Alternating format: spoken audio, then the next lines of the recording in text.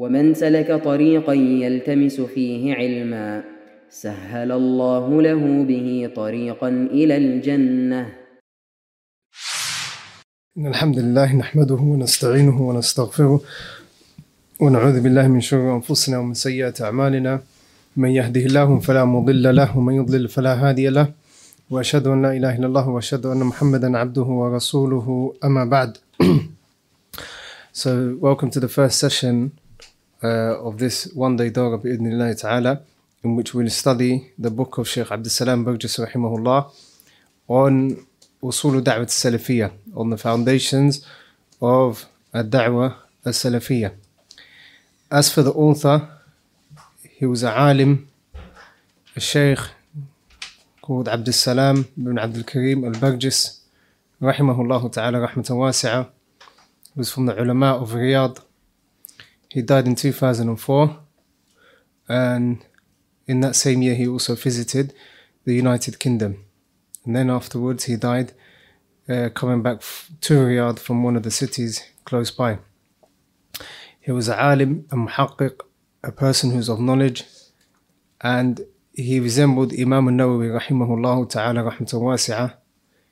He died at the age of roughly about 38. Like when you look at his books, you will realize that it was as if a 70-year-old person had written the book. And قَدَّرَ اللَّهُ مَا شَاءَ فَعَلَ. If he was alive today, he would be among the Hayat al-Kibar al-Ulama. May Allah subhanahu wa ta'ala have mercy upon him. The title, as you can see, the title that he has authored the book, well, it was initially a lecture which was transcribed into a book. The lecture, or the title, was Usul Ad-Da'wat Salafiyya, the foundations of Ad-Da'wat Salafiyya. Asl is that which you build other things on top of it. Ma yubna alayhi ghayruhu. Asl is a foundation that you build other things upon. As for Ad-Da'wah, then it is the call. As for As-Salafiyya, then it is, or it relates to the manhaj, the methodology of the Salafus Salih. So when you hear al-manhaj as-Salafi, or the Salafi manhaj, or the Salafi da'wah, it is that which was revealed upon the Prophet sallallahu alaihi wasallam in the Mount of Hira, and that which the companions were upon, and their followers, the tabi'un, and the atba'u tabi'in. It is the pure, clean sunnah and methodology of the Prophet sallallahu alaihi wasallam. And it is to understand the Quran of Allah subhanahu wa ta'ala and the sunnah of the Prophet sallallahu alaihi wasallam upon the understanding of the Salafus Salih, upon the understanding of the righteous predecessors, those who lived with the Prophet sallallahu alaihi wasallam, meaning the companions, who witnessed the revelation coming down upon the Prophet sallallahu alaihi wasallam. Also, the Prophet sallallahu alaihi wasallam praised them, and he said, خَيْرُ النَّاسِ قَرْنِي ثُمَّ الَّذِينَ يَلُونَهُمْ ثُمَّ الَّذِينَ يَلُونَهُمْ. The best of the people are my generation, then those that come after them, and then those that come after them. So we follow their methodology because they witnessed the revelation of the Prophet, the revelation coming down upon the Prophet sallallahu alaihi wasallam. We follow their methodology because the Prophet sallallahu alaihi wasallam praised them. We follow their methodology because none of the Sahaba ridwanullahi alayhim deviated during the time of the Prophet sallallahu alaihi wasallam or after the Prophet sallallahu alaihi wasallam. So that is why we follow them.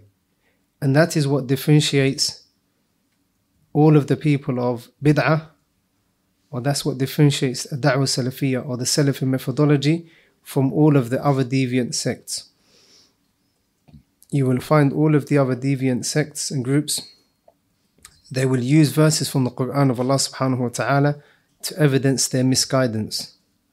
or hadiths from the Sunnah of the Prophet ﷺ to support their misguidance. Like one thing they cannot do is bring the statements of the Sahaba to support their misguidance. For example, the Khawarij, they will use the verses of Allah subhanahu wa ta'ala to justify them declaring other Muslims to be kuffar. However, they can't use the statements of the companions because they actually fought against the companions of the Prophet sallallahu alaihi wasallam. And Abdullah ibn Abbas, when Ali radiallahu anhu sent him to debate with the Khawarij to bring them back to the truth, to the correct guidance, one of the hujjas or proofs he used against them was, I have come to you, O Khawarij, I have come to you to debate you, and I have come to you from the companions of the Prophet sallallahu alaihi wasallam. I've come from the companions of the Prophet sallallahu alaihi wasallam, and I have come to you, and there is not a single one of them among you. A single one of who? The companions of the Prophet sallallahu alaihi wasallam. So one thing that Abdullah ibn Abbas used as a hujjah, as a proof to show the Khawarij that they were upon falsehood, is that he said to them, there's not a single companion among you. Also, if we look into all of the other deviant sects or groups, we're able to pinpoint their starting point. And this is very important that you understand and that you write down. Every other group, we are able to pinpoint their starting point. And they themselves cannot deny that. Whether it's the Khawarij, who fought against the companions of the Prophet sallallahu alaihi wasallam, whether it is the people who denied the decree or the qadr of Allah subhanahu wa ta'ala. They appeared in Iraq after the death of the Prophet sallallahu alaihi wasallam during the time of the younger Sahaba, ridwanullahi alayhim. If we look at the Mu'tazila, a man by the name of Wasil ibn Atta is who started the Mu'tazila. The Mu'tazila are a deviant sect that go back to their logic and their opinions in understanding the Sunnah of the Prophet ﷺ and the Kitab of Allah subhanahu wa ta'ala. And he left the gathering of Al-Hasan al-Basri, and that's why they were called the Mu'tazila. So we have a name for them. The Ash'ari, they go back to Abu al-Hasan al-Ash'ari, who was a man that was born after the hijrah of the Prophet ﷺ by about 240 years, 260 years or so. So that's when he was born, after the hijrah of the Prophet ﷺ. And even with Abu al-Hasan al-Ash'ari, he went through 3 different stages. He was upon the methodology of a deviant sect, and then he left them. And in the second stage, he went to another deviant sect, and then he left them. And then thirdly, he came back to the methodology of the Salaf al-Salih, the Imam of the belief of the Salaf. So the Ash'ari that you hear now, they are upon the second level that he was upon, the second deviant sect. The same thing for Abu Mansur al-Maturidi, who was roughly around the same time of Abu al-Hasan al-Ash'ari, who a lot of the Diyabandis go back to today, the Brahwis, who they take their aqeedah from, and a lot of the Hanafis or Ahnaf. If we look at Ikhwan al-Muslimin, they take their da'wah, or their person who authored their da'wah or started or founded their da'wah was Hassan al-Banna.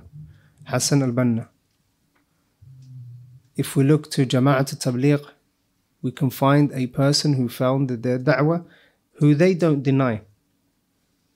Now these things that I'm mentioning, they're not opinions, they're just facts that they themselves agree with. So the Jama'at al-Tabligh, مثلا, Muhammad Ilyas Kandahlawi. He's the individual that started Jama'at al-Tabligh just under 100 years ago or so. However, if you look to a Da'wah Salafiyah or the Salafi methodology, you won't find a single person that started it. Yes, they'll probably say Sheikh Rabi' Hafidahullah, or Sheikh Muhammad Amal Jami, and they'll say Madakhil or Jamia. But the problem that you have there is that we have many Imams of the Salaf according to the methodology of the Salaf that were before these great Sheikhs. Even if they say Muhammad Abdul Wahhab, the problem we have there is that there were Imams before Muhammad ibn Abdul Wahhab that called towards the methodology of the Salaf al-Salih. If we go back slightly to the 7th century, we will find Shaykh al-Islam ibn Taymiyyah. They'll say, you're Taymiyun, or you go back to Shaykh al-Islam ibn Taymiyyah. But the problem we have there is that we have many Imams, i.e. the Salaf al-Salih. We have them who were way before Imam or Shaykh al-Islam ibn Taymiyyah rahimahullah. Therefore, when you're talking of facts, there's no way that you can pinpoint the methodology of the Salaf al-Salih in a way other than saying that it was what the Prophet ﷺ and the companions were upon. And that in of itself should be an encouragement for us to hold on to this great methodology, because we leave off the opinions of men for the opinions of the revelation of Allah subhanahu wa ta'ala. And if we look into the Quran and the Sunnah, we find that Allah subhanahu wa ta'ala made it compulsory upon us to follow their methodology. Allah subhanahu wa ta'ala says, وَمَنْ يُشَاقِقِ الرَّسُولَ مِنْ بَعْدِ مَا تَبَيَّنَ لَهُ الْهُدَى وَيَتَّبِعْ غَيْرَ سَبِيلِ الْمُؤْمِنِينَ لَنُوَلِّهِ مَا تَوَلَّى وَنُصْلِهِ جَهَنَّمَ وَسَاءَتْ مَصِيرًا. Allah subhanahu wa ta'ala says, whomsoever opposes the Prophet sallallahu alayhi wasallam after the guidance has been made clear to him. So whoever, number one, opposes the sunnah of the Prophet sallallahu alayhi wasallam, وَيَتَّبِعْ غَيْرَ سَبِيلِ الْمُؤْمِنِينَ, and he follows a way other than the sabil of the mu'mineen, other than a way from the path of the believers. And who were the believers during the time of the revelation coming down? The companions of the Prophet sallallahu alaihi wasallam. Allah Jalla wa Ala says that in Surah An-Nisa. Also Allah subhanahu wa ta'ala says, فَإِنْ آمَنُوا بِمِثْلِ مَا آمَنْتُمْ بِهِ فَقَدْ اهْتَدَوْا. If and when they believe in that which you believe in, then they are guided. And that is referring to the companions of the Prophet sallallahu alaihi wasallam. Also Allah subhanahu wa ta'ala said in praising them, وَالسَّابِقُونَ الْأَوَّلُونَ مِنَ الْمُهَاجِرِينَ وَالْأَنصَارِ وَالَّذِينَ اتَّبَعُوهُم بِإِحْسَانٍ رَضِيَ اللَّهُ عَنْهُمْ وَرَضُوا عَنْهُ. Allah Jalla wa Ala says, talking about those who accepted Islam from the get-go, the Sabiqun al-Awwalun, the Muhajirun and the Ansar. وَالَّذِينَ اتَّبَعُوهُم بِإِحْسَانٍ, and then those who followed them in goodness. So in this verse, Allah subhanahu wa ta'ala split Muslims, believers, into three. Muhajirun, those that migrated from Mecca. Obviously we can't be from them, sah? We did not migrate from Mecca. Wal Ansar, those that helped the companions of the Muhajirun that resided in Medina. And obviously we cannot be from who? The Ansar, because we weren't in Medina during the time of the Prophet sallallahu alaihi wasallam. We did not welcome the Prophet sallallahu alaihi wasallam. So we can't be from those two categories. Lakin the category that we can be upon is وَالَّذِينَ اتَّبَعُوهُم بِإِحْسَانٍ, those who followed them in goodness. As long as we follow them in goodness, and goodness means we follow them upon the Quran and the Sunnah and how they understood the Quran and the Sunnah, then as long as we do that, we are upon their methodology. May Allah subhanahu wa ta'ala make us among those people. So that is a brief introduction into the Salafi manhaj or methodology. Also, the Salafi methodology or the Salafi manhaj is not specific or exclusive to any group of people, nor is it exclusive or specific to any land. So no one can say to you now, if you want to be a Salafi, you have to acknowledge my existence or the existence of my Shaykh. And no one can say to you, if you want to be a Salafi upon the Salafi methodology, You have to go with me to a certain location, a certain lesson, a certain conference. No one can say that to you, because Salafiyya is not something that a person possesses in their hand, whereby they're giving out ID cards in order to be upon the Salafi methodology. Just like La ilaha illallah is not in the hands of anyone, then as-Salafiyya is not in the hands of anyone. And if you find a group of people, and the Shaykh will talk about this in the group, in the book, inshallah, if you find the group of people saying we are Salafis, and the only way that you can be a Salafi is if you take from us and you come to our lectures or our conferences or our gatherings, or you take from our scholars, if someone appears to be or does that, then they are a sect like any other sect, because the Salafi methodology is not upon any of that. So even our grandparents, who had no idea of the word Salafi, are Salafiyun, as long as they don't come with something that contradicts the methodology of the Salafus Salih. And I will give you an example. If I were to ask many of you, or some of you, what the categories of Tawheed are, what are you going to say? 3 types: Tawheed al-Uluhiyyah, Tawheed al-Rububiyyah, and Tawheed al-Asma' wa Sifat. طيب. If we were to ask our parents or our grandparents, what are the types of Tawheed, do you think they will answer in the way that you've just answered? No. Does that make them less of muwahhideen, people on Tawheed, than you? No. Just because you know it, it doesn't mean that they're not muwahhideen. Yes, knowledge, the knowledge you have might make you better than them in terms of being able to worship Allah subhanahu wa ta'ala. That's something else. But it doesn't take them out of the Tawheed of Allah. Likewise, if they don't know the word Salafiyya, and they don't know who the Salafus Salih are, or the scholars of the Salaf are, individually, then it doesn't matter. As long as they follow the Quran and the Sunnah, and they practice it how Abu Bakr, Umar, Uthman and Ali radiallahu anhum practiced it. That's extremely important to understand, because you will find people saying to you that you are restricting Islam.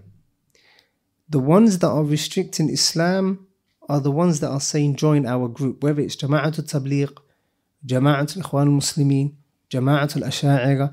These are the people that are restricting Islam. Like in the people that are living in the Badiyah, they're Salafiyun. The people that are living in the cities, they're Salafiyun. The people that don't attend lessons, they're Salafiyun. As long as they uphold the Quran and the Sunnah upon the understanding of the companions. If we go into the book, the Shaykh is going to mention, rahimahullah, 10 foundations from the foundations of the Salafi methodology. And it doesn't mean that the Salafi methodology consists of these 10 only. Rather, the foundations of the Salaf or the Da'wah Salafiyya are many, and they are mentioned in the books of Aqidah. However, the Shaykh rahimahullah mentioned 10 foundations that differentiate the Ahlul Sunnah of today from the Ahlul Bid'ah of today. The Shaykh rahimahullah mentions 10 foundations that differentiate the Ahlul Sunnah of today from the Ahlul Bid'ah of today. And that is why many of the Imams of the Sunnah, they mention certain things found during their time. So for example, you will find that in the books of Aqidah you will find Al-Mas'al al-Khuffayn, wiping of the socks. Now, wiping of the socks, you may say it is a fiqh issue. Why is it in the books of Aqidah? Like, the reason why it's in the books of Aqidah is because there are deviant groups during the time of the Salaf from the Khawarij and the Shia that denied the wiping of the socks. So that became something that differentiates them from Ahlul Sunnah. Also, you will find why are the Salaf saying Stawa al-Arsh, Allah Jalla wa Ala rose above his throne. Why? Because there are those from Ahlul Bid'ah that deny this. What about seeing of Allah, the seeing of Allah subhanahu wa ta'ala? The Muslims see, the believers seeing Allah subhanahu wa ta'ala yawm al-qiyamah. Kadhalik, likewise. The Salaf, they write these in their books because there are those that differed with Ahlul Sunnah. So the Shaykh rahimahullah is going to mention those points that differentiate Ahlul Sunnah of today from Ahlul Bid'ah of today. So the Shaykh says in his Muqaddimah rahimahullah, as an introduction, he's going to mention the Hamdalah and the reason why he authored the book, or he gave this lecture initially. Let's say authored the book for now.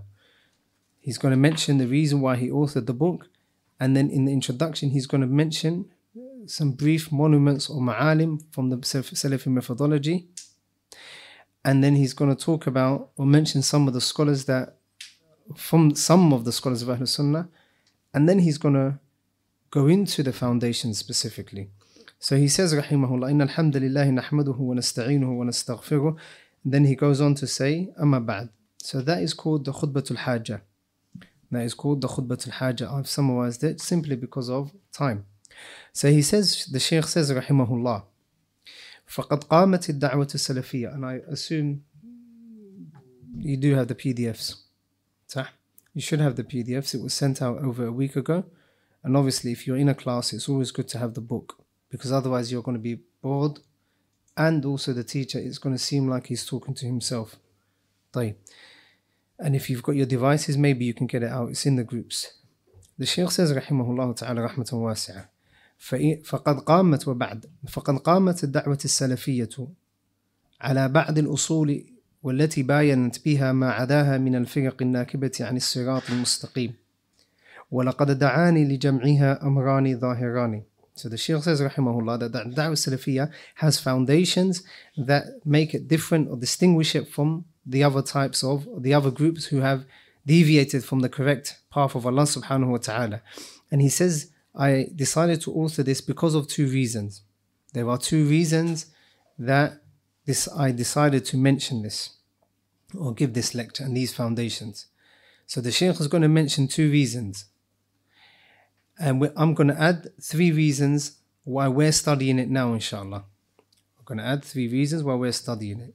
The very first one, the Shaykh says, الأمر الأول ما رأيته ورآه غيري من تعلق بعض الجماعات الإسلامية الحزبية البعيدة عن منهج السلف بهذا الاسم الطاهر الشريف، أو ما أدى إلى معناه من الانتساب إلى السلف الصالح رضوان الله تعالى عليهم أجمعين، الذين قال فيهم النبي صلى الله عليه وسلم خير الناس قرني ثم الذين يلونهم ثم الذين يلونهم. So he says the first reason why I decided to mention these foundations is because there are many groups who claim to be upon the methodology of the Prophet sallallahu alaihi wasallam, who claim this noble name and this noble title of Al-Manhaj As-Salafi.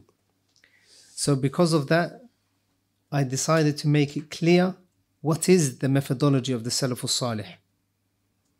And the reason why he's going to mention knowledge as the first asal, the first foundation, is because the only way that you can differentiate the haqq, the truth, from the falsehood is if you have knowledge of it.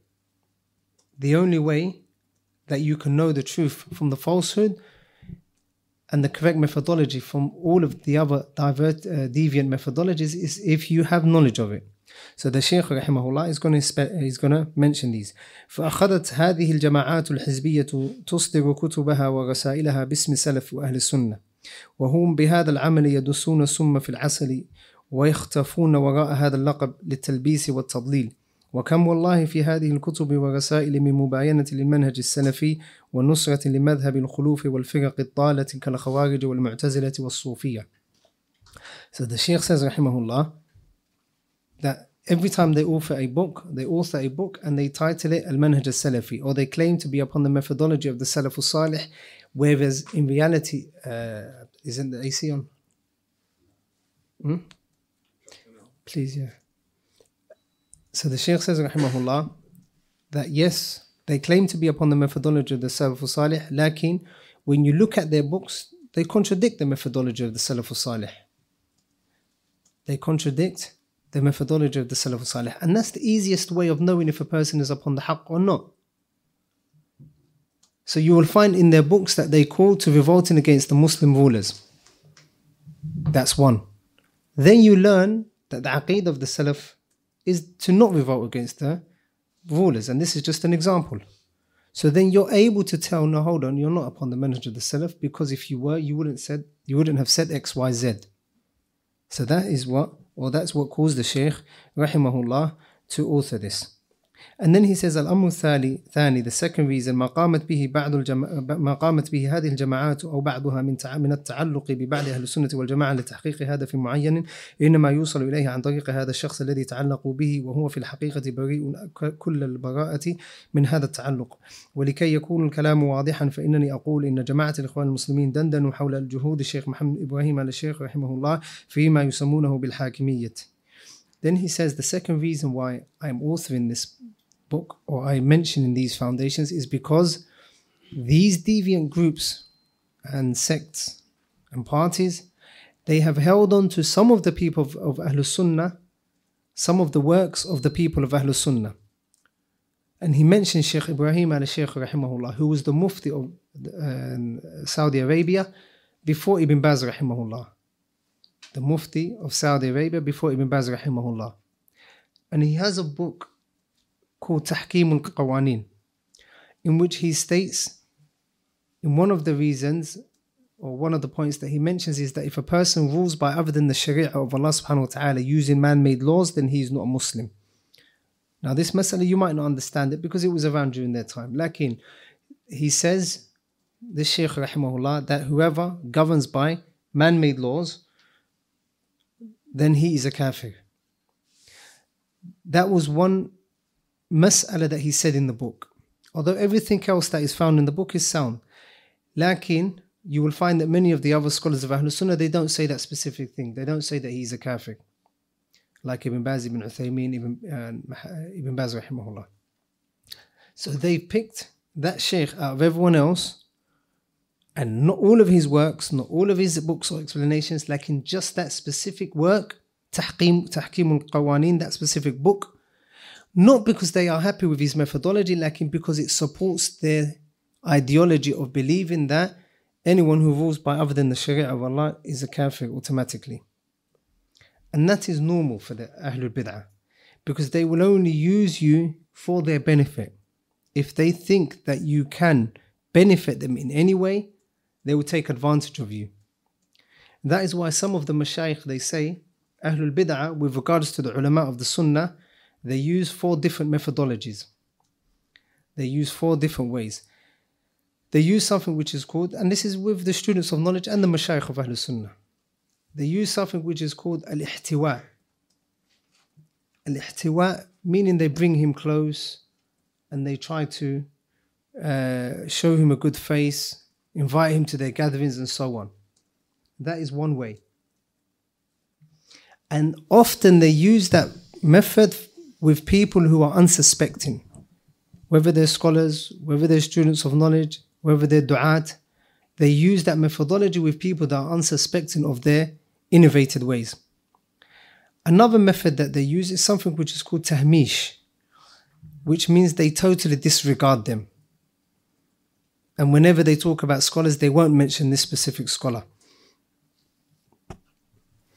So for example, Ahlul Bid'ah, when they're talking about scholars, you won't find them mentioning people like Imam Nasir ad-Din al-Albani rahimahullah. Why? Because he was harsh against the people of Bid'ah. You won't find them mentioning people like Shaykh Muhammad Aman al-Jami rahimahullah. Or you won't find them mentioning Imams like Shaykh Rabi' hafidhahullah. Or you won't find them mentioning people like Shaykh Salih al-Fawzan hafidhahullah. Why? Because these great Imams, they don't think that they can benefit from them in any way, because their works are full of refuting Ahlul Bid'ah. They don't believe that they can bring them close in any way. Another way that they use with students and mashayikh is something which is called talmi', where they promote them and they honor them and they put them at the front of everything, at the front of all the events that they are doing, because they think that they can use that individual to gain supporters. And they do that with Salafi mashayikh and Salafi du'at, Salafi students of knowledge. So for example, when we see a student of knowledge going to a people of innovation and they honor him and they glorify him, we're going to think, well, if they're glorifying this person or honoring this person who's from a person of the Sunnah, then they must be upon the haqq. It happens not all the time. When you see a person of the Sunnah or known to be upon the Sunnah or once upon a time known to be upon the Sunnah, go into these institutes, that is an automatic tazkiyah for them. You're praising them. That person has praised them whether they realize or not. And then that person is a source of misguidance, although he doesn't intend to be, like they become a source of misguidance. So for example, to make it clear to you, if one of your mashayikh of the Salaf or one of your teachers goes to an institute from the institutes of Ahlul Bid'ah, are you going to think that institute is an institute that is deviated? Like, you're going to think they're upon the what? Upon the Sunnah. Because why else would my teacher go there? Because my teacher, I know, alhamdulillah, he's a Salafi. If he's going to these institutes, then it must mean that they are Salafis.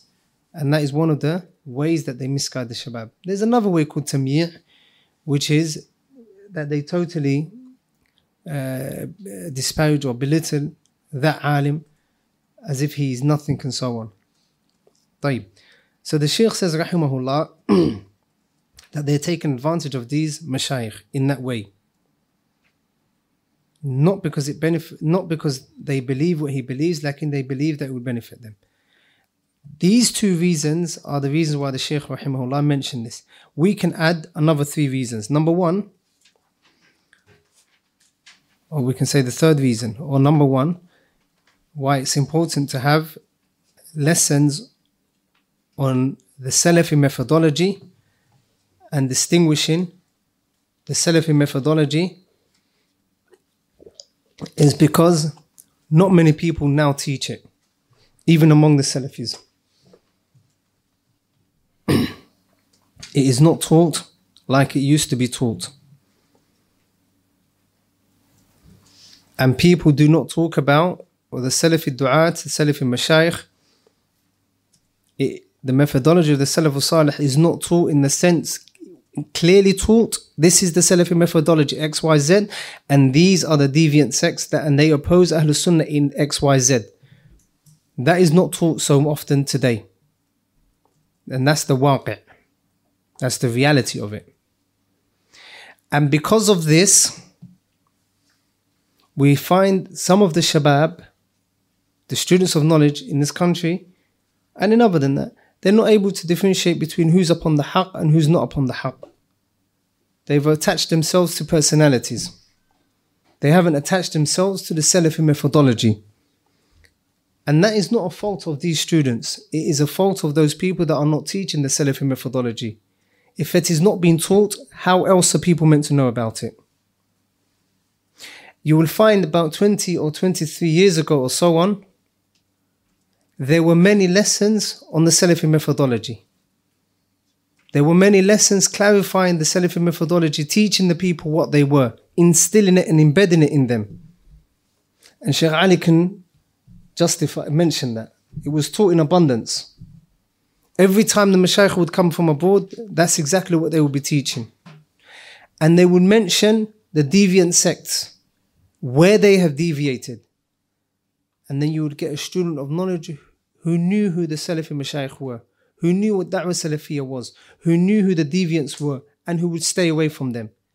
Like now you don't find that. Now you will find fiqh, mashallah, being taught. Usul al-fiqh being taught. Al-qawa'id al-fiqhiyya being taught. The foundations of Mustalah Hadith being taught. Tafsir being taught. Lakin it is as if that weakness has come into the Salafis, whereby the Salafi manhaj is not taught, and that leads to our shabab sometimes going to the Ikhwan Muslimin and to Jama'at al-Tabligh, maybe doing tawaf around the earth for 40 days, and other times coming to the Salafi gatherings. And it's not your fault. It's not the fault of the shabab. So that is the first reason. Also, the second reason is anyone who talks about clarifying the Salafi methodology and refuting Ahlul Bid'ah and staying away from Ahlul Bid'ah, he is now looked as an extremist. They would say he's from the ghulat. He's an extremist. all he has said is follow the Salafi methodology. Stay away from Ahlul Bid'ah. Yet you will be labelled an extremist. And I'm sure every single one of you can bear witness to that. You're an extremist. Simply for saying, do not sit with this individual because he's a deviant and his deviance is X, Y, Z. And that he is opposed to the Salafi methodology. Like you're looked at as an extremist. And it has become a taboo to talk about these sorts of topics. As if you're talking about drug dealing, subhanAllah. It has become a taboo.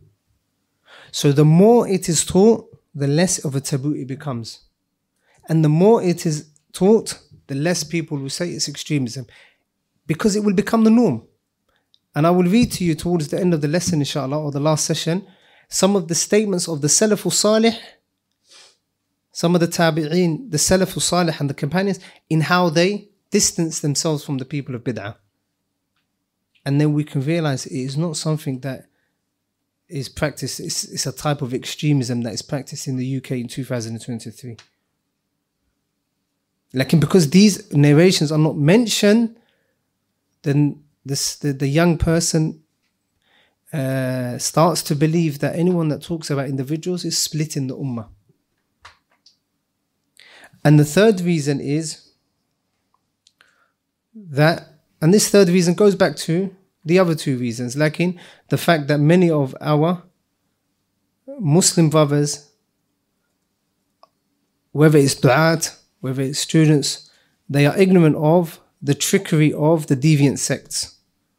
For example, Ikhwan al-Muslimin, Jama'at al-Tabliq and so on. They don't know their tricks and the games that they play in order to get numbers. And that is important to know. As you know, Hudayf ibn Yaman radiallahu anhu, he used to ask the Prophet sallallahu alaihi wasallam about fitan, things to do with fitan and trials and tribulations that will come into the ummah. Not so that he can practice it, but so that he can what? Stay away from it. That's why the poet said, عرفت الشر لا للشر لكن لتوقيه. I learnt of the evil, not because of it being evil itself, like so that I can stay away from it. And whoever doesn't know the evil from the truth or the good, then he will fall into the evil, not knowing it is evil. So that is why the summer daras in this masjid are based on the Aqidah and the Salafi methodology. Last week, as you studied with Sheikh Abu Sa'ad, today as we shall finish this Risala, and in 2 weeks' time, insha'Allah ta'ala. طيب. So that is with regards to the first part. Then the Shaykh says, أعود فأقول, if I come back, he says, لما رأيت هذا العمل المشين من هذه الجماعات أثر على بعض شبابنا وخدعهم بمثل هذه الشعارات أحببت أن أذكر أصولا للدعوة السلفية بها يتميز أهل الحق من غيرهم يتميز السلفي حقا من المدعي الكاذب. The Shaykh says rahimahullah, having seen this and how these deviant groups have misled our youth,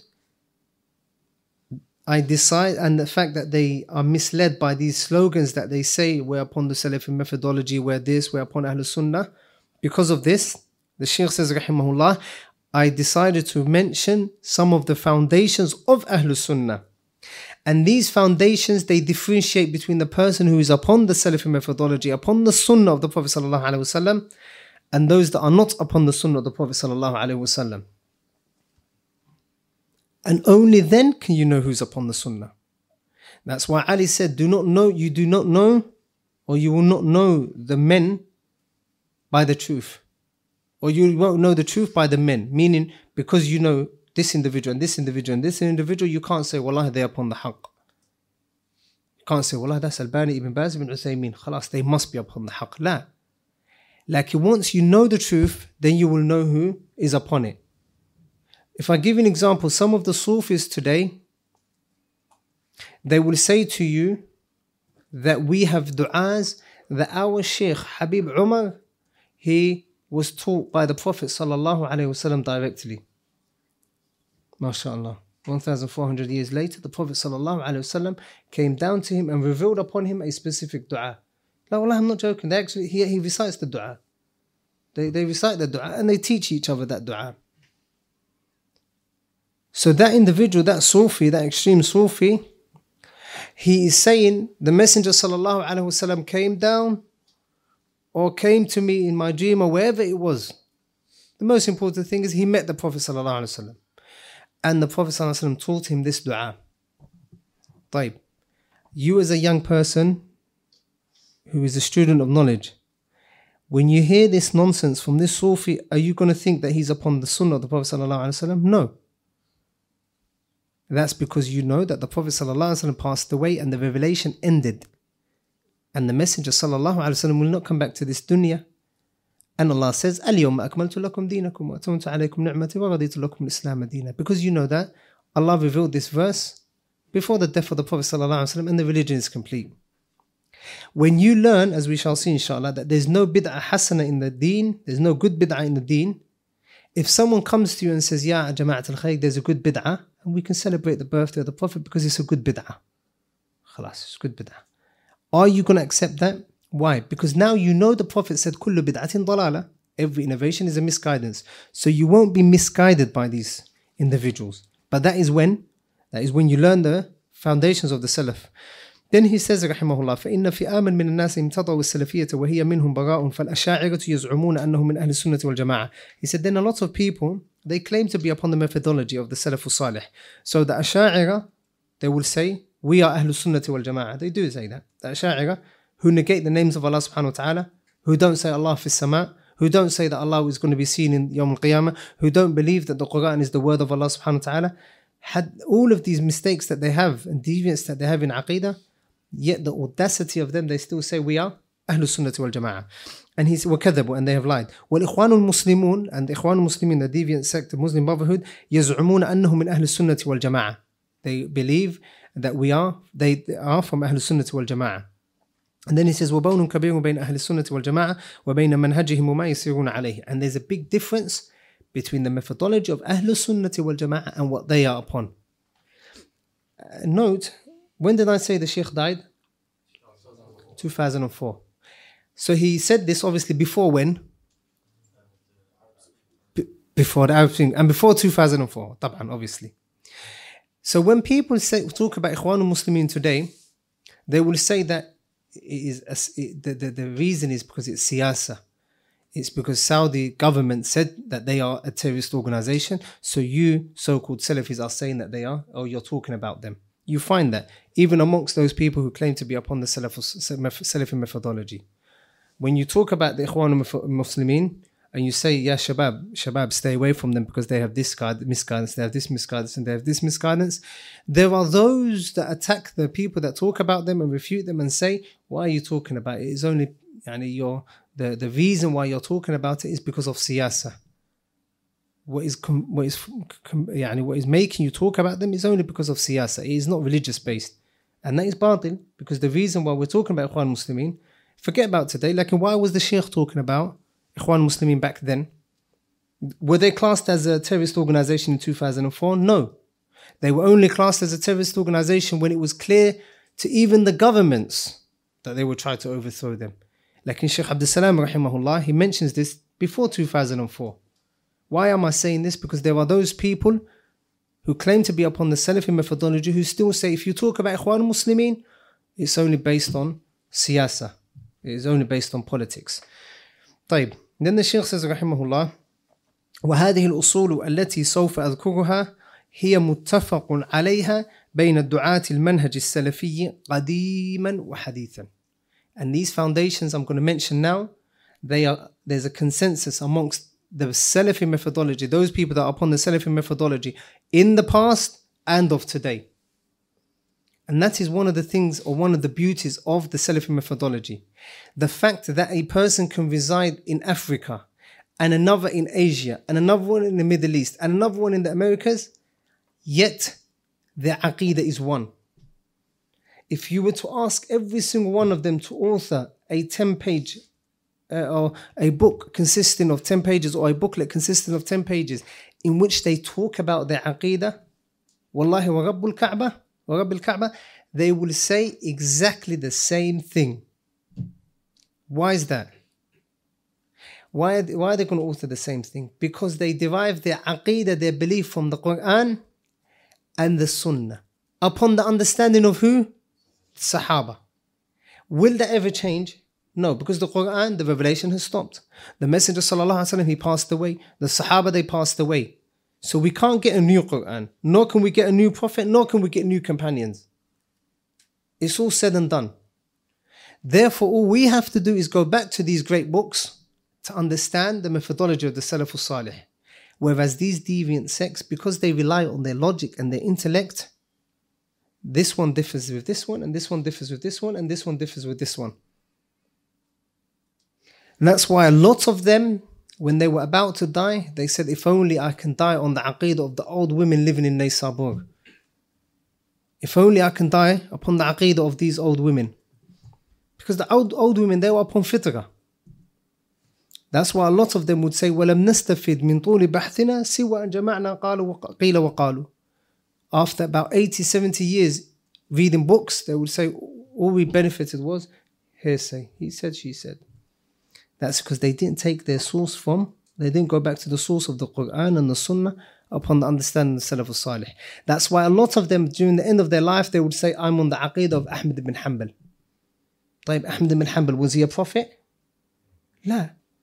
Lakin the source that he took his aqeedah from, just like the source that the other imams took their aqeedah from, was the Quran and the Sunnah. طيب.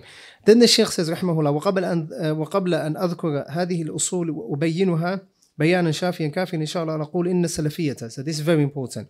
He says, before I mention these foundations, I want you to know, إن السلفية, that Salafiyya, التي ندعو إليها, that we call the people to, ليست, it is not كالجماعات الإسلامية الحزبية الموجودة. It is not like all of these or any of these jama'at or sects or groups, parties that are around. Why?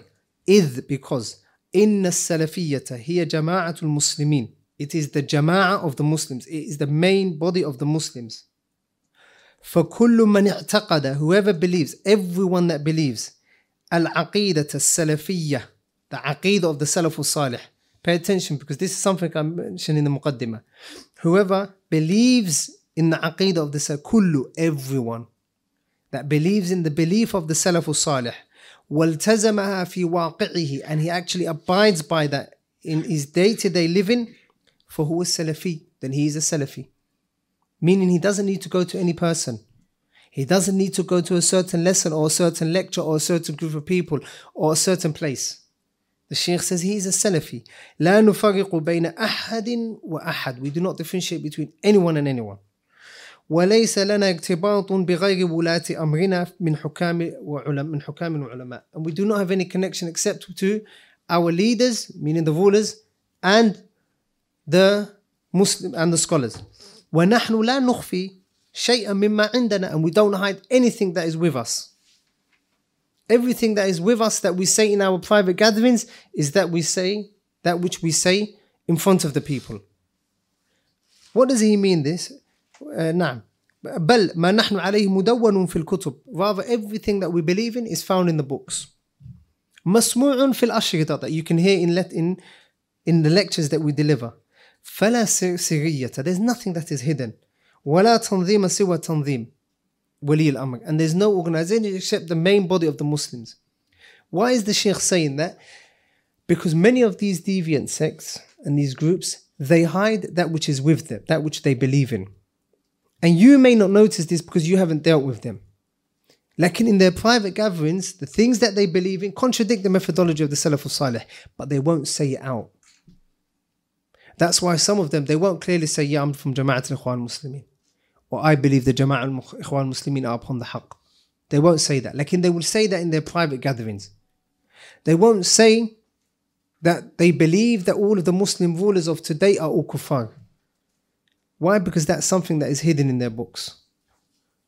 And you will find even the books that were written 900 years ago, even the Ash'ari, what they teach in the main gatherings, in the masajid, is different to what they teach to students of knowledge. So they'll say the Quran is the word of Allah to the normal common folk. Like to the students of knowledge, they will say the Quran is makhluq. Like in the Salafiyya is none of that. What you see is what you get. Every book that you've studied in this masjid, in any other masjid of Ahlul Sunnah, The belief that is in there is exactly what that teacher believes in, and it's exactly what Ahlul Sunnah believe in. Then the Shaykh says, rahimahullah, and we see وَنَرَى الْإِكْتِبَاطِ بِعُلَمَاءِ السَّلَفِ أَمْرًا ضَرُورِيًّا, and we see that it is incumbent upon us, mandatory upon us to hold on to, have a connection with our scholars. وَيُمَثِّلُهُمْ فِي الْقُرُونِ الْمُتَأَخِّرَةِ أَئِمَّةُ دَعْوَةِ النَّجْدِيَّةِ رحمهم الله تعالى أجمعين ومن تأثر بهم في وقتهم ومن بعدهم ونأخذ الآن من علماء المعروفين بالسنة. So he says it is important for us to connect ourselves to our scholars, the scholars of Ahlul Sunnah. And he says in recent years he mentions the scholars of Najd. For example, the students of Sheikh Muhammad Abdul Wahhab and his sons and grandsons and so on and so forth. And then he says in this era as well, he's going to mention some of the names, some imams of the Sunnah in our current contemporary era. And some of these, or the majority of them, subhanAllah, have passed away. May Allah subhanahu wa ta'ala have mercy upon every single one of them. So he says, minhum Sheikh Abdul Aziz ibn Abdullah ibn Baz, Sheikh ibn Baz rahimahullah, Sheikh Muhammad ibn Nasir ad-Din al-Albani rahimahullah, Sheikh Muhammad bin Salih al-Uthaymin rahimahullah, Sheikh Salih bin Fawzan al-Fawzan hafidhahullah, and he's alive, hafidhahullah. Sheikh Abdul Muhsin, Sheikh Abdullah ibn Abdurrahman al-Ghudayyan, he passed away rahimahullah. Sheikh ibn Salih ibn Abdurrahman al-Atram, he passed away rahimahullah. Sheikh Abdul Muhsin Muhammad al-Abbad hafidhahullah, and he resides in Medina. Sheikh Abdul Aziz ibn Abdullah al-Sheikh hafidhahullah, he's the Mufti of Saudi. Sheikh Bakr ibn Abdullah Abu Zayd rahimahullah, he passed away. Sheikh Salih ibn Muhammad al-Haydan, who passed away recently. Rahimahumullah ajma'in. May Allah Jalla wa Ala have mercy upon them. Then there are many scholars, alhamdulillah, alive today in all parts of the world. In all parts of the world. Whether we go to Medina, whether we go to Mecca, whether we go to Riyadh, whether we go to Yemen, whether we go to Kuwait, whether we go to Somalia, whether we go to India, whether we go to Pakistan, in all of the lands and all of the places, in all of the continents, you will find people calling to the Tawheed of Allah Jalla wa Ala upon the methodology of the Salafus Salih. Upon the methodology of the Salafus Salih. Whether it's in the UK, whether it's in any other land. And alhamdulillah Rabbil Alameen, that will never end, because the Prophet sallallahu alaihi wasallam said, لا تزال طائفة من أمتي ظاهرين على الحق. There will not cease to be a group of people upon the haqq until Yawm al-Qiyamah. Then the Shaykh says, rahimahullah, however, at the same time, نحن لا نعتقد فيهم العصمة. We don't believe that they're infallible, that they can't make mistakes. بل هم بشر يجري عليهم ما يجري على سائر البشر. Rather, they are humans. And just like every human being can make mistakes, then the khata is understandable. And that's why the Salaf would say that everyone's statement is taken and is rejected, except for the Prophet sallallahu alaihi wasallam. ونحن نعتني بالعلم ونشغل أنفسنا بطلبه من هؤلاء العلماء وغيرهم ممن كان على شاكلتهم. And he also says we give importance to seek knowledge. Then a few lines down he says ونقرأ كتب العقائد السلفية. We read the books of the Aqeedah of the Salaf ككتب السنة عموما, like the books that deal with the Sunnah of the Prophet صلى الله عليه وسلم, the Aqeedah, وكتاب التوحيد لابن خزيمة, and Kitab al-Tawheed Sheikh Muhammad Abdul Wahhab, and we read the other books as well that are in Aqeedah, and the other books of Sheikh al-Islam ibn Taymiyyah, Sheikh al-Islam ibn Qayyim rahimahullah, and also the books of the students of Sheikh Muhammad Abdul Wahhab rahimahullah. Also he says وَنَقْرأ كُتُبَ الْفِقْهِ, and we read the books of fiqh, فَنَحُثُ عَلَى حِفْظِ الزَّاد, and we encourage people to memorize the Zad al-Mustaqni', which is a Hanbali book, على شرط أن يعرف الدليل, على شرط أن يعرف الدليل وأن يتبع, on the condition that he knows the dalil and he follows the dalil if it is in contradiction to what is found in that book. ولا نعيب على من حفظ متنا فقهيا على شرط أن ينظر في أدلته, and we don't disparage anyone that memorizes the books of the fiqh, rather it is something that is praiseworthy. And he says ونعتني بالنحو والصرف, we give importance to nahwa and sarf, morphology, وننظر في كتب الأدب والشعر, and we look to the books dealing with the adab and poems and so poetry and so on. وندعو الناس, and we call the people إلى إصلاح أنفسهم, to rectify themselves, بإصلاح عقائدهم وأخلاقهم, and we call the people to rectify their akhlaq, their manners, how they deal with their brothers and sisters, how they deal with their families, how they deal with their parents, how they deal with the community, and so on and so forth. We encourage them to also give extreme importance to that, and also their beliefs. We also encourage people to worship Allah subhanahu wa ta'ala and exert themselves in following the sunnah of the Prophet sallallahu alaihi wasallam. And also ونعتقد, and this is very important, ونعتقد أن من سعى إلى إيجاد سلفية حزبية على نمط الجماعات الحزبية الموجودة فقد أخطأ وأننا منه براء. The Sheikh says, rahimahullah, which is very important to know. And we believe that if there's anyone that strives in making a party, a Salafi party, exactly how these groups are also parties in which they distinguish themselves from the main body of the Muslims, then we are free from him and he is free from us. Then he has made a mistake or they have made a mistake and we are free from them. So now he's pointing towards a very important point, which is that Salafiyya is not a hizb. It is not a group that is exclusive to someone. If anyone says that Salafiyya is what I'm upon and no one else, then that is haram. That is a hizb, that is a party, just like any other party. So anyone who says whoever takes from this sheikh is a Salafi and whoever doesn't take from him is not a Salafi, and sadly you find it, then that is incorrect. That is not the real Salafiyya that was revealed upon the Prophet ﷺ. Because Ahlul Sunnah, they don't connect themselves to anyone except the Quran and the Sunnah and anyone who's upon the understanding of the Salafus Salih. Lakin to say that anyone that comes to me is upon the haqq and anyone else is upon batil, that is the methodology of the Khawarij. The Khawarij, when they left the ranks of the companions, they went to a place called Harura and they camped out there. And they were far from the companions of the Prophet ﷺ. And they said, anyone that is with us is a Muslim. And anyone that is in any other camp is a kafir. Whether he's in Sham, whether he's in Iraq, whether he's in Hijaz, Makkah, Medina, wherever he may be. As long as you're not with us, you're a kafir. So they adopt this methodology of you're with us or against us. And that methodology doesn't work with the Salaf and anyone upon the Salafi methodology. Because just because a person doesn't come to your lessons or your conferences or doesn't attend your masjid, doesn't mean that he's not upon the Salafi methodology, because you're not the criterion. So if I give you an example, we can't say anyone that doesn't attend Masjid al-Nawawi is a mubtadi'. If they were sincere Salafis, they would come to Masjid al-Nawawi. And they wouldn't be nearby. They would come to the real people of the Salafus Salih and they would come to this masjid. That is batil. If I say that, then that makes me a hizb. So it's important that we don't say that. And even saying hideous statements like, come and chill out with Ahlul Sunnah. Like as if everyone else is outside of Ahlul Sunnah. Or come and pray with Ahlul Sunnah. Or come to the gatherings of Ahlul Sunnah, as if to say that no one else is upon a Salafiyya and a Sunnah. That is what the Shaykh rahimahullah is referring to. So he says, فَهَذَا جُمْلَةٌ مَا نَحْنُ عَلَيْهِ. That is in summary what we are upon.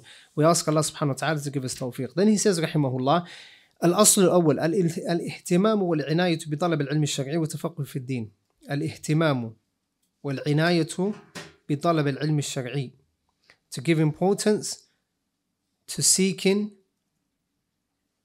Islamic knowledge. And also giving it a tafaqquh fi din and have an understanding of the Sharia of Allah subhanahu wa ta'ala. Knowledge. To seek knowledge. To act upon knowledge. To spread knowledge. That is the first asl that the Shaykh is going to mention. The Shaykh says, في حين أن كثيرا من الجماعات الإسلامية اليوم, at a time where many of the deviant sects of today, the jama'at, the groups and parties, منفلتة عن العلم الشرعي وفي حين أن كثير من أتباع تلك الجماعات منفلتون عن العلم الشرعي, at a time when all of these deviant sects, they are distant from knowledge, from Islamic knowledge, فإن دعوة السلفية, as for دعوة السلفية, تولي طلب العلم الشرعي أهمية كبيرة. دعوة السلفية gives great importance to seeking Islamic knowledge. إذ هو ركيزة الأساس المتين الذي تقوم عليه الحياة, because it is the core foundation that life is built upon.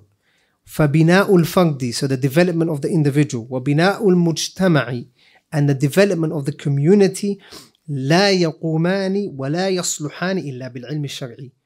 A person cannot develop themselves and the community cannot be developed except with knowledge. فالعلم يصلح والجهل يفسد. فالعلم knowledge يصلح, it rectifies. والجهل يفسد, knowledge it rectifies, and ignorance it destroys. That's why it is said الجاهل يفسد أكثر مما يصلح. The jahil, the ignorant person, he destroys more than he rectifies.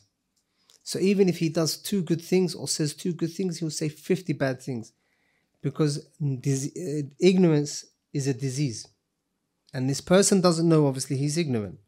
ولذا فإن الله سبحانه وتعالى, and due to that, Allah subhanahu wa ta'ala أمر نبيه محمدا صلى الله عليه وسلم بالعلم قبل القول والعمل. And due to that, and due to the importance of knowledge, Allah Jalla wa Ala commanded our Prophet صلى الله عليه وسلم with knowledge before acting. He says, قال جل وعلا فاعلم أنه لا إله إلا أنا فاعلم أنه لا إله إلا هو واستغفر لذنبك وللمؤمنين. Note how Allah Jalla wa Ala says, فاعلم, know, أنه لا إله إلا الله, that there is no one that has the right to be worshipped except Allah. واستغفر لذنبك, and seek refuge, seek forgiveness for your shortcomings and your sins. Note how knowledge comes before seeking forgiveness. So Allah Jalla wa Ala commanded His Prophet sallallahu alaihi wasallam to start with knowledge. وَنَحْنُ إِنَّمَا جَعَلْنَا الْعِلْمَ بِدَايَةَ الْأُصُولِ, and we've only made knowledge the first asal لأن السبل كثيرة, because the paths are many. وكلها سبل متاهات إلا سبيل رسول الله صلى الله عليه وسلم كما قال جل وعلا وأن هذا صراطي مستقيما فاتبعوه ولا تتبعوا السبل فتفرق بكم عن سبيله. So he said the reason why we started off with knowledge, because the paths are many. Like in all of these other paths are paths of disarray and misguidance, except the path of the Prophet sallallahu alaihi wasallam. And he read the verse of Allah, وَأَنَّ هَذَا صِرَاطِ مُسْتَقِيمًا, verily say, this is my straight path. فَاتَّبِعُوهُ, so follow it. وَلَا تَتَّبِعُوا السُّبُلَ, and do not follow the paths so that it may mislead you. And on this hadith, on this verse, the Prophet sallallahu alaihi wasallam with the companions one day, in a hadith narrated by Imam Ahmed, from the hadith of Abdullah ibn Mas'ud, he drew a long line using his stick, long line across the floor. And then he drew other paths on the side of that long line. And he said, هَذَا سَبِيلُ اللَّهِ, that is the path of Allah. Meaning that straight path is the path of Allah subhanahu wa ta'ala. And all of these sabils, all of these paths, at the head of every one of them is a shaitan diverting you away. The Shaykh says rahimahullah, وَلَا سَبِيلَ إِلَى سُلُوكِ سَبِيلِ السُنَّةِ إِلَّا بِالْعِلْمِ الَّذِي يَكْشِفُ الْحَقَائِقَ وَيُنِيرُ الطَّرِيقَ وَلِذَلِكَ قال الله سبحانه وتعالى قُلْ هَذِهِ سَبِيلِي. And there is no way, the Shaykh says, of taking the path of the Sunnah except with knowledge. الَّذِي يَكْشِفُ الْحَقَائِقَ, that clarifies the haqa'iq. وَيُنِيرُ الطَّرِيقَ, and that which clarifies and enlightens the path for you. Enlightens the path for you. وَلِذَلِكَ قَالَ تَعَالَى, and for that reason Allah says, قُلْ هَذِهِ سَبِيلِي, say this is my path. أي قُلْ يا Muhammad, say, O Muhammad, هَذِهِ سَبِيلِي, this is my path. أَدْعُو إِلَى اللَّهِ, I call to Allah subhanahu wa ta'ala. لكن upon ماذا؟ على بصيرة أنا ومن اتبعني, I call to Allah with knowledge. Me and those that come after me, and those that follow me. So the Shaykh says rahimahullah, he started with knowledge because knowledge is the foundation of every goodness. على بصيرة means أي على برهان وحجة وهم العلم النافع. So the only way that a person can call to the way of Allah, the only way that the person can practice what Allah commands him to practice is with knowledge. يقول إمام أحمد رحمه الله الناس إلى تعلم العلم أحوج منهم إلى الطعام والشراب.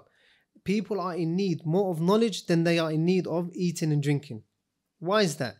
لأن الرجل, because of the man, يحتاج إلى الطعام والشراب في اليوم مرة أو مرتين, because you only need you only need to eat once or twice every day. وحاجته إلى العلم بعدد أنفاسه. لكن as for your need of knowledge, it is by the amount of times that you breathe.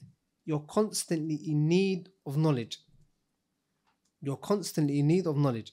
ومما ينبغي أن يعلم, and from that which is necessary to know, أن طلب العلم قسمان. Seek knowledge is of two types. فقد على كل أحد وفقد كفاية. A faqd upon every single individual. A faqd, or knowledge that is wajib upon every single one of us, and knowledge that is compulsory upon the Muslim community as a whole.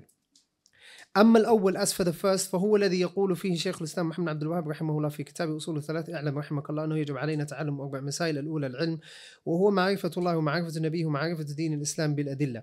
Now the first type is the type that Sheikh Muhammad Abdul Wahab rahimahullah, he mentions in his book Usul al-Thalatha, and he says that that it is wajib, may Allah have mercy upon you, that it is wajib for us to learn four things, and this is something that you've all studied in Usul al-Thalatha. Al-Ula, the first of these masail, is knowledge. So the first thing that you need to have is knowledge. And what is that knowledge? It is knowing Allah subhanahu wa ta'ala, and knowing the Prophet sallallahu alaihi wasallam, and knowing al-Islam with evidences. That is the first type of knowledge that the Shaykh is referring to. وقد بيّن الإمام أحمد رحمه الله ما يجب على المسلم أن يتعلمه. And Imam Ahmad clarified what it is that the person actually needs to learn. He says فقال يجب أن يطلب من العلم ما يقوم به دينه. It is wajib that we as individuals, we learn from our religion that which we can practice our religion with. We're required to pray 5 times. We're required to come with tawheed. And we're required to pray. We're required to fast, zakat and so on. These things that we're required to do, learning the knowledge pertaining to it is wajib. So for you to learn how to pray, it is wajib. You don't have a choice in the matter. For you to learn how to fast, you must learn how to fast, the rulings pertaining to fast, what breaks your fast, what doesn't break your fast, when do you actually start the fast, and so on. Then the Shaykh says, Rahimahullah, Imam Ahmad, قِيلَ لَهُ مِثْلَ أي شيء, like what, he says, قَالَ الَّذِي لَا يَسْعَهُ جَهْلُهُ صَلَاتُهُ وَصِيَامُهُ وَنَحْوَ ذَلِكَ. They said to him, like what? What exactly is it that he needs to learn? He says, that which he cannot be ignorant of. It is not feasible for him to be ignorant of it. Such as what? Such as his salah and his fasting. فالذي يجب على الإنسان أن يعمل به كأصول الإيمان وشرائع الإسلام وما يجب اجتنابه من المحرمات وما يباح وما يحتاج إليه من المعاملات ونحو ذلك يجب أن يكون الإنسان عالما به. So the Shaykh says, with regards to the foundations of Iman, the pillars of Iman and the pillars of Islam, and staying away from the muharramat, and knowing that which you need from dealings, buying and selling. For example, if you're a person who has a shop, or you're a person who's a businessman or businesswoman, buying and selling, trading, you need to know the rulings of buying and selling, trading, which is taught in the books of fiqh. So he says, the Shaykh, rahimahullah, يجب أن يكون الإنسان عالما به. It is important that he knows rulings pertaining to it. For example, if a person doesn't have any wealth, at that particular time, it's not wajib for him to know the rulings connected to zakah, because he doesn't have to pay zakah. But the moment he does have wealth and he needs to pay zakah, then he needs to know the rulings connected to zakah. وَالسُّؤَالُ أَهْلِ الْعِلْمِ مِنَ الْعِلْمِ. And asking the people of knowledge, is seeking knowledge. فَمَنْ سَأَلَ أَهْلِ الْعِلْمِ. Whoever asks the people of knowledge, فَقَدْ اسْتَنَارَ لِدِينِهِ وَفَعَلَ مَا يَجِبُ عَلَيْهِ. For verily the person who asks the people of knowledge, then he has sought guidance in his religion. And he has done what Allah told him to do, commanded him with. Allah says, فَاسْأَلُوا أَهْلَ ذِكْرِ إِن كُنْتُمْ لَا تَعْلَمُونَ. Allah Jalla wa Ala says, ask the people of knowledge if you do not know. بِالْبَيِّنَاتِ وَالزُّبُرِ. So ask the people of knowledge if you do not know. فهذا هو طلب العلم الذي فريضة على كل مسلم. الذي هو فريضة على كل مسلم. So that type is what is wajib upon every single Muslim. How many types of knowledge are there? 2. The first, فقد عين, i.e. Tawheed, Salah, Siyam, fasting, the things that are muharram, and if a person is a person that trades and so on. وأما الثاني, as for the second type of knowledge, هو فقد الكفاية من العلم. It is فقد الكفاية, meaning it is فقد that if a certain part of the community have knowledge of it, then the blame or the responsibility is lifted from the rest of the community. فهو ما دون ذلك والاشتغال به أفضل من الاشتغال بقربات النوافل العبادات على صحيح من أقوال أهل العلم كما ورد عن الإمام أحمد رحمه الله.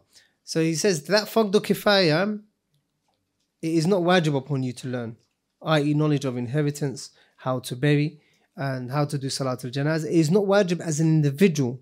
It is not wajib upon you as an individual. It is wajib upon the community as a whole. As long as we have enough people to be able to practice that, then the responsibility is lifted from the rest of the community. طيب. Lakin the Shaykh says, even that type of knowledge, it is a sunnah to learn.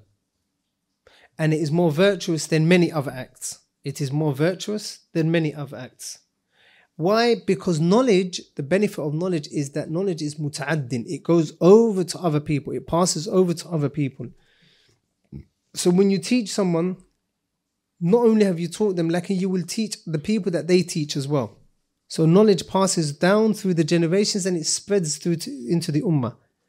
Like if you, مثلا, say, I'm not going to seek knowledge, like I'm going to, مثلا, I'm going to pray Qiyamul Layl every night. That Qiyamul Layl is excellent, it is good and it is sunnah that we must do. Lakin you're only being rewarded for that. Whereas if you teach someone, then you will be rewarded for their ibadah.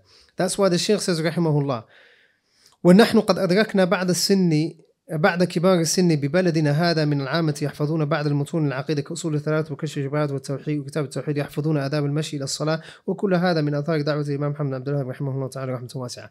He said, and we witnessed some of the people that are older in our communities, during the time of the Shaykh. He says that many of them would have memorized أصول الثلاثة كشف الشبهات كتاب التوحيد, these books by Shaykh Muhammad Abdul Wahhab rahimahullah. And he says that is from the blessings of this da'wah. That is the blessings of the da'wah of Shaykh Muhammad Abdul Wahhab rahimahullah ta'ala rahmatan wasi'ah. And knowledge in general, the blessings of knowledge, they go far and beyond. How many times do we hear قال شيخ الإسلام ابن تيمية, قال شيخ الإسلام ابن القيم, قال إمام أحمد, قال إمام الشافعي? How many times do we hear it? All the time. Even now we hear what?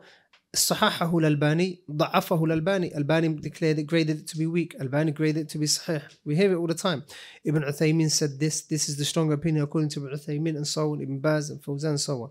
That is the barakah or the blessing of knowledge. Not because of who they are, these individuals, no. Like because of the knowledge that they carry. Because of the knowledge that they carry. Even the companions, ridwanullahi ta'ala alayhim, when we're talking about the tafsir of the Quran, who do we mention? Abdullah ibn Abbas, Abdullah ibn Mas'ud, Abdullah ibn Umar, and so on. Mu'adh ibn Jabal radiyallahu anhu. That's why the Prophet ﷺ said, Mu'adh ibn Jabal, he's the most knowledgeable person of halal and haram. And he's the leader of the scholars Yawm al-Qiyamah. So knowledge has this benefit, and that's why we should strive to learn the kitab of Allah subhanahu wa ta'ala and the sunnah of the Prophet sallallahu alayhi wa sallam. So then the Shaykh carries on, and he mentions the benefits of the da'wah of Shaykh Muhammad Abdul Wahhab in Al-Mamlaka Al-Arabiya Saudiya. Like, I just want to point out one thing before moving on to the types of books that we should study. Shaykh Muhammad Abdul Wahhab was a man who lived in the Arabian Peninsula. He called to the Tawheed of Allah subhanahu wa ta'ala. Like, what did he do in the Arabian Peninsula? What did he do in Al-Jazira Al-Arabiya? He removed what? Shirk. Tombs, shrines that would be worshipped other than Allah Jalla wa Ala. He destroyed all signs of shirk. He called the people to the Tawheed of Allah subhanahu wa ta'ala. And it remained like that till today. So let's forget about who Muhammad Abdul Wahhab was. Let's say we're not going to have ta'assub to him, because we don't have ta'assub to him. Like, let's just look at his da'wah. The da'wah for any just person that he came with, any person who is just, the da'wah that he came with, is it not similar to the da'wah of the Prophet sallallahu alaihi wasallam? When the Messenger sallallahu alaihi wasallam started his da'wah in Mecca, did he not call to what Shaykh Muhammad exactly the same thing as Shaykh Muhammad Abdul Wahhab called to? So where did Shaykh Muhammad Abdul Wahhab get his da'wah from? The Messenger sallallahu alaihi wasallam. And here we are now studying Kitab al-Tawheed, Usul al-Thalatha, Al-Qawa'id al-Arba', Nawaqid al-Islam. These books that this great Imam authored, that shows the barakah, the blessing of this da'wah. It has passed Saudi Arabia. Where has it gone to? Every part of the world. Is there a part of the world today that the books of Sheikh Muhammad Abdul Wahhab are not in? I doubt it. Maybe in the Amazon forest, Allahu Alam. Lakin I doubt it. طيب, put that to one side. Let's go to Hassan al-Banna, the man that founded Al-Ikhwan Muslimin, Jama'at Al-Ikhwan Muslimin. Where did he start off? Egypt. In Egypt, do we not find idols being worshipped?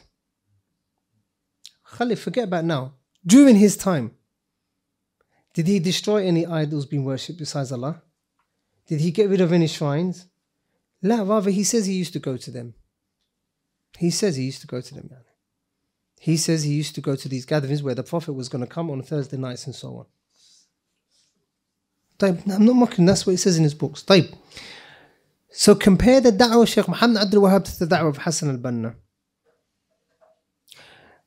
We don't see we see the traces of the da'wah of Hassan al-Banna, but in a negative way today in the UK and in every part of the world. Like, why is that? Because when Hassan al-Banna started, it was a political movement. It wasn't in order to make the kalimatullahi hiya al-uliya, so that the word of Allah can be most high. That's why he's not mentioned in good. That's why if we get his books now, we won't find verses of the Kitab of Allah, a hadith of the Sunnah of the Prophet sallallahu alaihi wasallam. Now, why am I mentioning this? It's not so that you can insult him or talk about him. La, rahimahullah. Lakin, I want you to understand that the truth is not based on men. And the truth is based on قال Allah, وقال رسول, وقال الصحابة. Allah said, the Messenger sallallahu alaihi wasallam said, and the companions said. That is what knowledge is.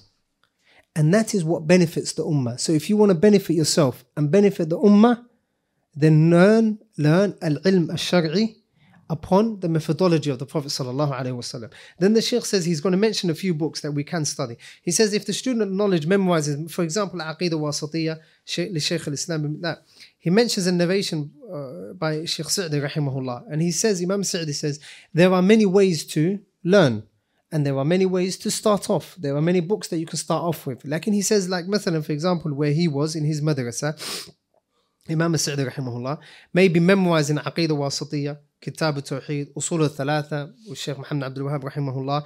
And when it comes to fiqh, for example, Mukhtasar Dalil, a book which is Dalil Talib, which is in the Hanbali fiqh, and also Zad al-Mustaqni', memorizing that, and in Hadith, Bulugh al-Maram, and in Nahu Ajrumiyya, studying these books. If a person studies these books and studies the explanations under a teacher, then they will get a good grasp of knowledge.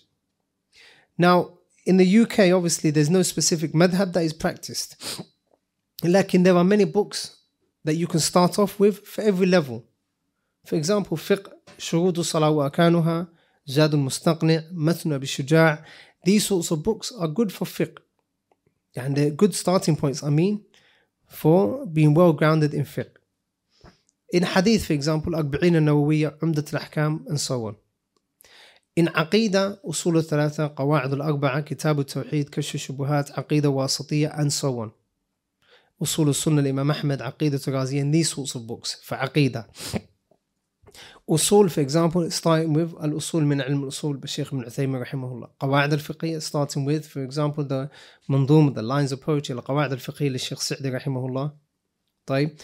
When it comes to Mustalah Hadith, maybe Bayquniyya or Nukhbat al-Fikr. So these Nukhbat al-Fikr, so these sorts of books are a good starting point for the student of knowledge. And if a person doesn't take knowledge from these basic books, then they won't understand that which is after it. For example, if you say, I'm going to start with Bukhari, I'm going to start with Bukhari and Muslim, are they not the most two authentic books that compile the Prophet's Sunnah? I'm going to start with them. If a person says that, they're not going to get anywhere in knowledge. So it's important to have a methodology of seeking knowledge. طيب. That is the first asl that the Shaykh mentions, which is what? Knowledge, given it extreme importance. With knowledge, you'll be able to differentiate the haqq from the falsehood, that truth from that which is false. And it's important as youngsters that you start learning now, that you start learning to benefit yourself, to preserve yourself. Knowledge preserves you. With wealth, you have to preserve it. You have to make sure you put it in your wallet. You have to make sure no one has your account details, and you have to look after your card and so on. You have to preserve wealth. Like in knowledge, it preserves you. Because now you know that this is haram, you're going to stay away from it. This is wajib, I must do it. So knowledge, it preserves you and it looks after you.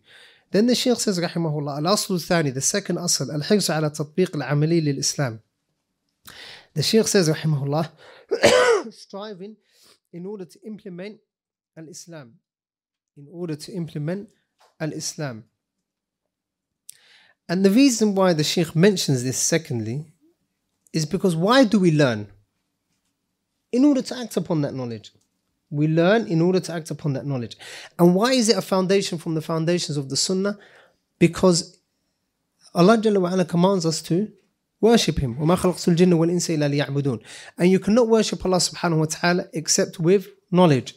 So now that you have that knowledge, go to the second part of the verse. فَعْلَمْ أَنَّهُ لَا إِلَهِ إِلَّا اللَّهِ وَاسْتَغْفِرْ لِذَنْبِكَ. Now that you have the knowledge, in the first asl we've learned the knowledge. Go over to the second asl, which is what? To act upon that knowledge.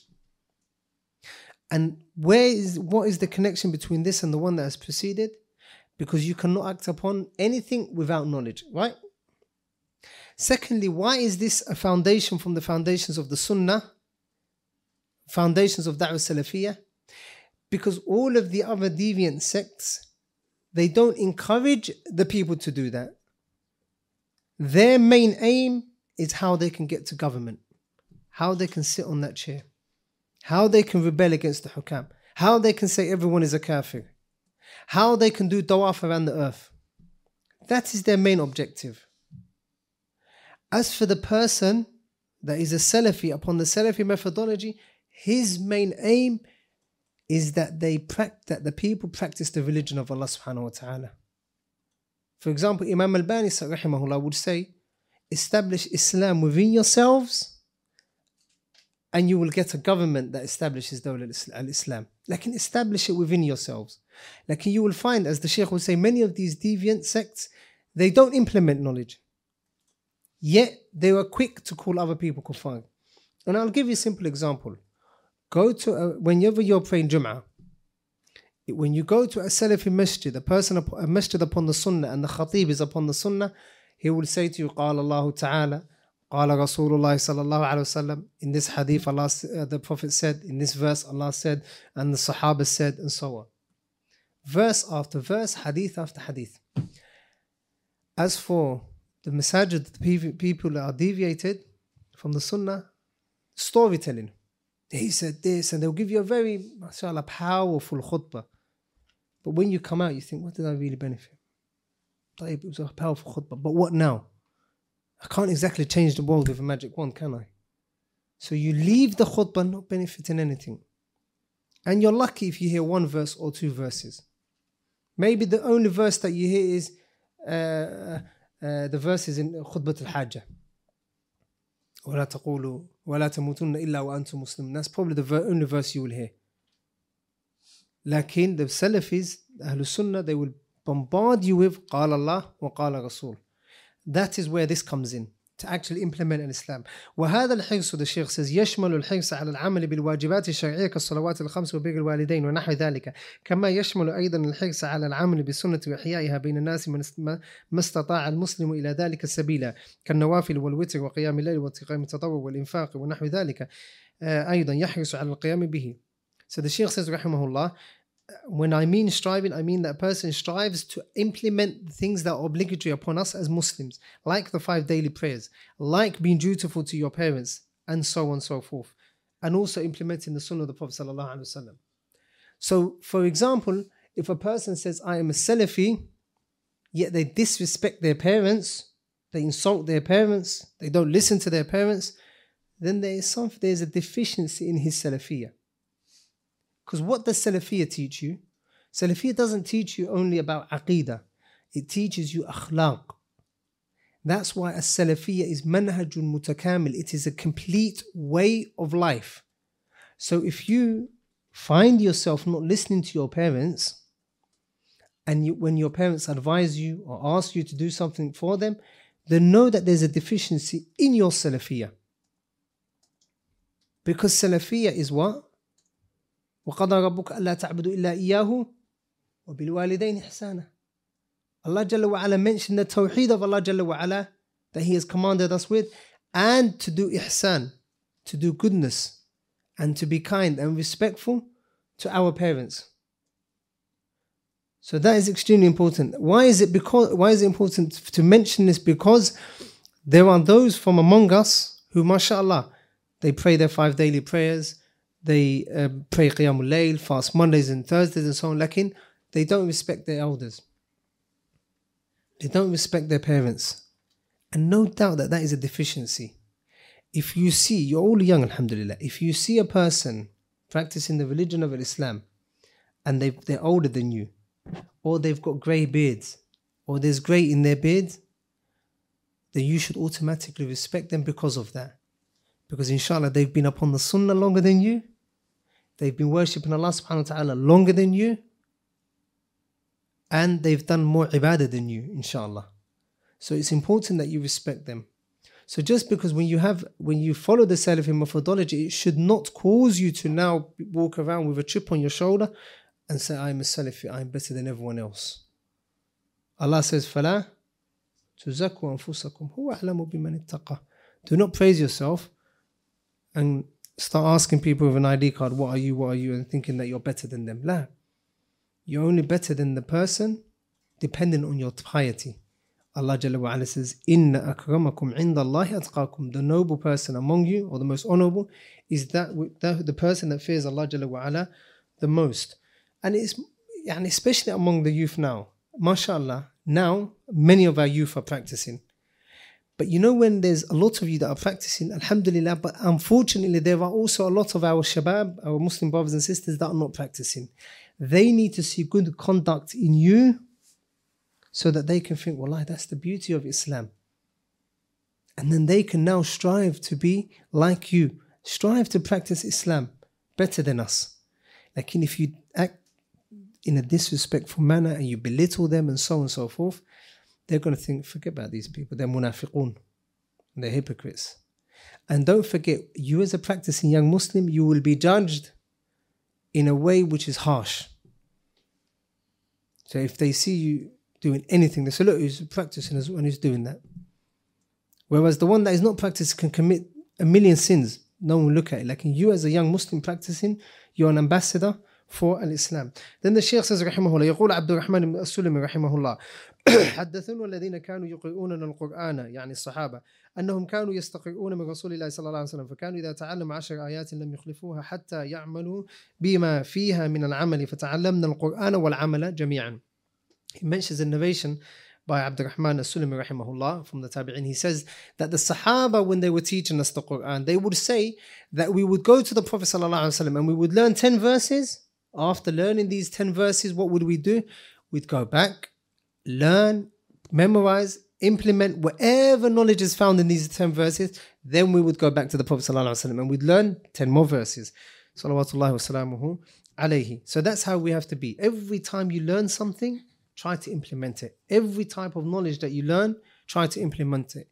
Imam Ahmad rahimahullah, to the extent that he said one time that because the Prophet ﷺ got it done hijama and he gave a dinar, I believe it was, to the person that does the hijama, he done the hijama and he gave the person a dinar. Why is that? In order to implement the sunnah of the Prophet ﷺ in every way. فهذا هو المنهج السلف منهج السلف رحمه الله تعالى عليهم يقرنون العلم بالعمل لأن العمل بالعلم يخلص من الوعيد الشديد المترتب على ترك العمل الواجب في قوله تعالى يا أيها الذين آمنوا لما تقولون ما لا تفعلون كبر مقتا عند الله أن تقولوا ما لا تفعلون. The Shaykh says rahimahullah, that is the Salafi methodology, to act upon that which you learn, to connect knowledge with action, to follow up knowledge with an action, because that is when you will be free from the blame that Allah Jalla wa Ala mentions. Oh, you who believe, why do you say that which you do not do? It is disliked in the sight of Allah subhanahu wa ta'ala that you say that which you do not do. And that will help us to stay away from being hypocrites. لأن العمل بالعلم, because when it comes on, when you act upon your knowledge, فيه انتكاس عن الصفة الممقوتة التي وصف الله بها اليهود في قوله تعالى مثل الذين حملوا التوراة ثم لم يحملوها كمثل الحمار يحمل أسفارا بئس مثل القوم الذين كذبوا بآيات الله والله لا يهدي القوم الظالمين. The Shaykh says rahimahullah, because if you act upon your knowledge, then that is the opposite of what the Jews were blamed for. Allah Jalla wa Ala blamed the Jews for what? That they had scriptures, they had books, lakin it was like a donkey carrying books, meaning they did not act upon it. They did not act upon it. So if we don't act upon our knowledge, then that is how we will be. وفي العمل بالعلم الوصول إلى الغاية المنشودة بطلب العلم. ولذلك قال فضيل بن عياض رضي الله عنه. And when we seek knowledge and we act upon our knowledge, we've attained the reason, or we've achieved the reason for seeking knowledge, which is what? To act upon our knowledge. Fudayl ibn Iyad, who is from the Salaf, he said rahimahullah, لا يزال العالم جاهلا. The alim, the scholar, will continue to be ignorant بما علم, in that which he knows, حتى يعمل به.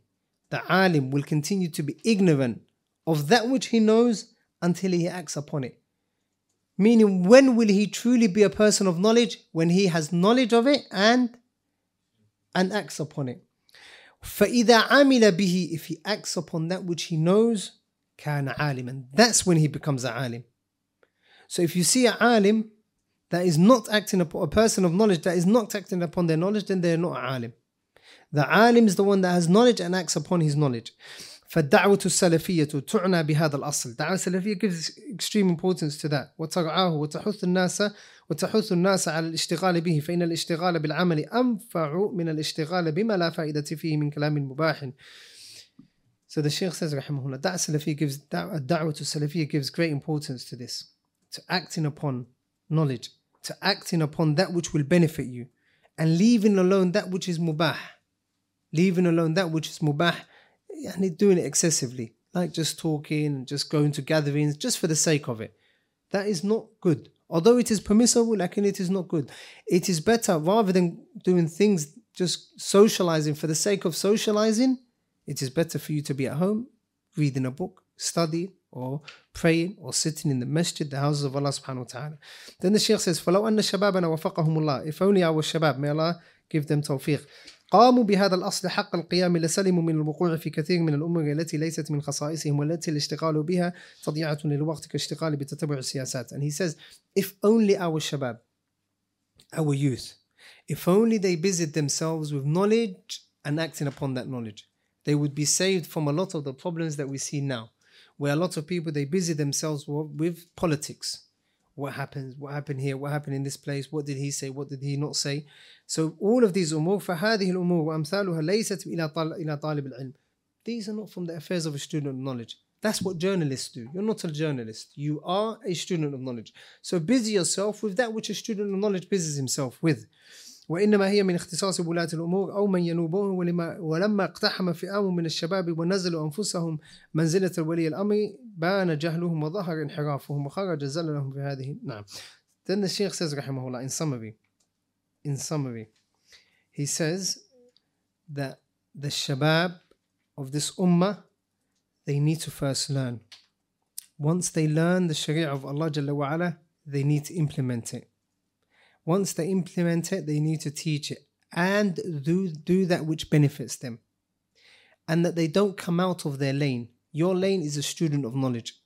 Your role is the student of knowledge. Your role is the role of the prophets of Allah subhanahu wa ta'ala. You're following those who the Prophet said about warathatul anbiya. Al-ulama warathatul anbiya. The scholars are the inheritors of the prophets. You being a student of knowledge, you possess some of the inheritance of the Prophet sallallahu alaihi wasallam. You as a student of knowledge, you're closer to the Prophet sallallahu alaihi wasallam than millions of people. Why is that? Because you have his inheritance. And the amount of inheritance of the Prophet sallallahu alaihi wasallam that you have depends on how you strive. When a person dies, who inherits him? The closest to people. How do they inherit him? Let's say, for example, if a person has 2 sons, a man dies, he has 2 sons, a wife, and 2 brothers. and 2 second cousins or 2 cousins and 6 friends. Who inherits? Mathalan, a man, he leaves behind 2 sons, Muhammad and Ahmed, and a wife, Muhammad. 3 people, صح? طيب. And he leaves behind 2 brothers. He's shaqiq, he's full brother. And he leaves behind 2 cousins. And he leaves behind 1 million followers even on social media. Who inherits him? Family. The sons and the wife. Why is that? They're the closest. However, there's something else I want to bring to your attention. Even those people that inherit, how much do they inherit? Is it not limited? They can't say, listen, I'm going to take everything. La. The mother gets her portion, 1/8. And the 2 sons, they split the what? Whatever is left. One son can't say, I'm going to take everything. And one son, or one of them, can, or the wife, they can't say, right, I'm going to do overtime so I can inherit more of my wife, more of my deceased husband. Sah? But like with the inheritance of the Prophet ﷺ, you can work overtime to inherit more. You work overtime, you inherit more. The more you strive in seeking knowledge, the more of inheritance of the Prophet ﷺ you gain. That's why Abu Bakr radiallahu anhu, one day, he went to the marketplace and he said to them, what is it? Mali arakum, what is it that I see you here? Why is it that I see you here when the inheritance of the Prophet is being distributed in the masjid? And they ran because they knew when the Prophet gave money, he would give a lot. Sometimes he would give a man 100 camels. So they knew the Prophet ﷺ was generous. So when they thought that, when Abu Bakr said to them, the inheritance of the Prophet ﷺ is being distributed in the masjid and you're in the marketplace, they went thinking they're going to find land and camels and wealth and gold and so on. Like when they got to the masjid, they saw lessons being taught, a hadith being taught, the book of Allah being taught. Why? Because that is the inheritance of the Prophet ﷺ. That is literally the only type of inheritance that a person can do overtime to gain more. Other than that, even the closest of people to you, you're only going to get a certain amount. Lakin the Prophet ﷺ's inheritance is vast. We just have to strive day and night to gain more and more and more until Allah Jalla wa Ala makes us upon from those who inherit the Prophet ﷺ truly. Lakin the only way that we can do so is if we act upon our knowledge and if we busy ourselves with that which will benefit us. And a lot of the things that confuse the shabab nowadays is they get involved in spats on or things on social media, making comments on videos. He said this and he said that, he's upon this and he's not upon this, and he's mubtadi', he's a hizbi. It's none of your business. That is none of your business. Your role as a student of knowledge is to busy yourself with a student with knowledge. When a person is at work, let's say a person is a security guard in a certain building. If something happens across the other side of the street, right at the end of the street, he can see a car being broken into. Is it his role to go back, go to the end of the street and stop them? Is that his job? La. So you as a student of knowledge, you should busy yourself with Qala Allah wa Qala Rasul. The books that you studied, revise them. The books that you haven't studied, memorize them and revise them and study them. The book of Allah Jalla wa Ala, memorize it. That is what determines what you will be in 10, 20 years' time. There are many people who 20 years ago busied themselves with he said and she said. Hearsay. This alim said this alim said that, he went here and he came here, he went to this place and he... so many different things. 20 years later, they cannot read the Quran properly. They do not know a hadith of the Prophet ﷺ. If you ask them a simple question on mas'al al-khuffayn, wiping over the socks, they may not be able to tell you. Why is that? It's not because these things are hidden. It is because they have busied themselves with that which won't benefit them. Is that understood? طيب.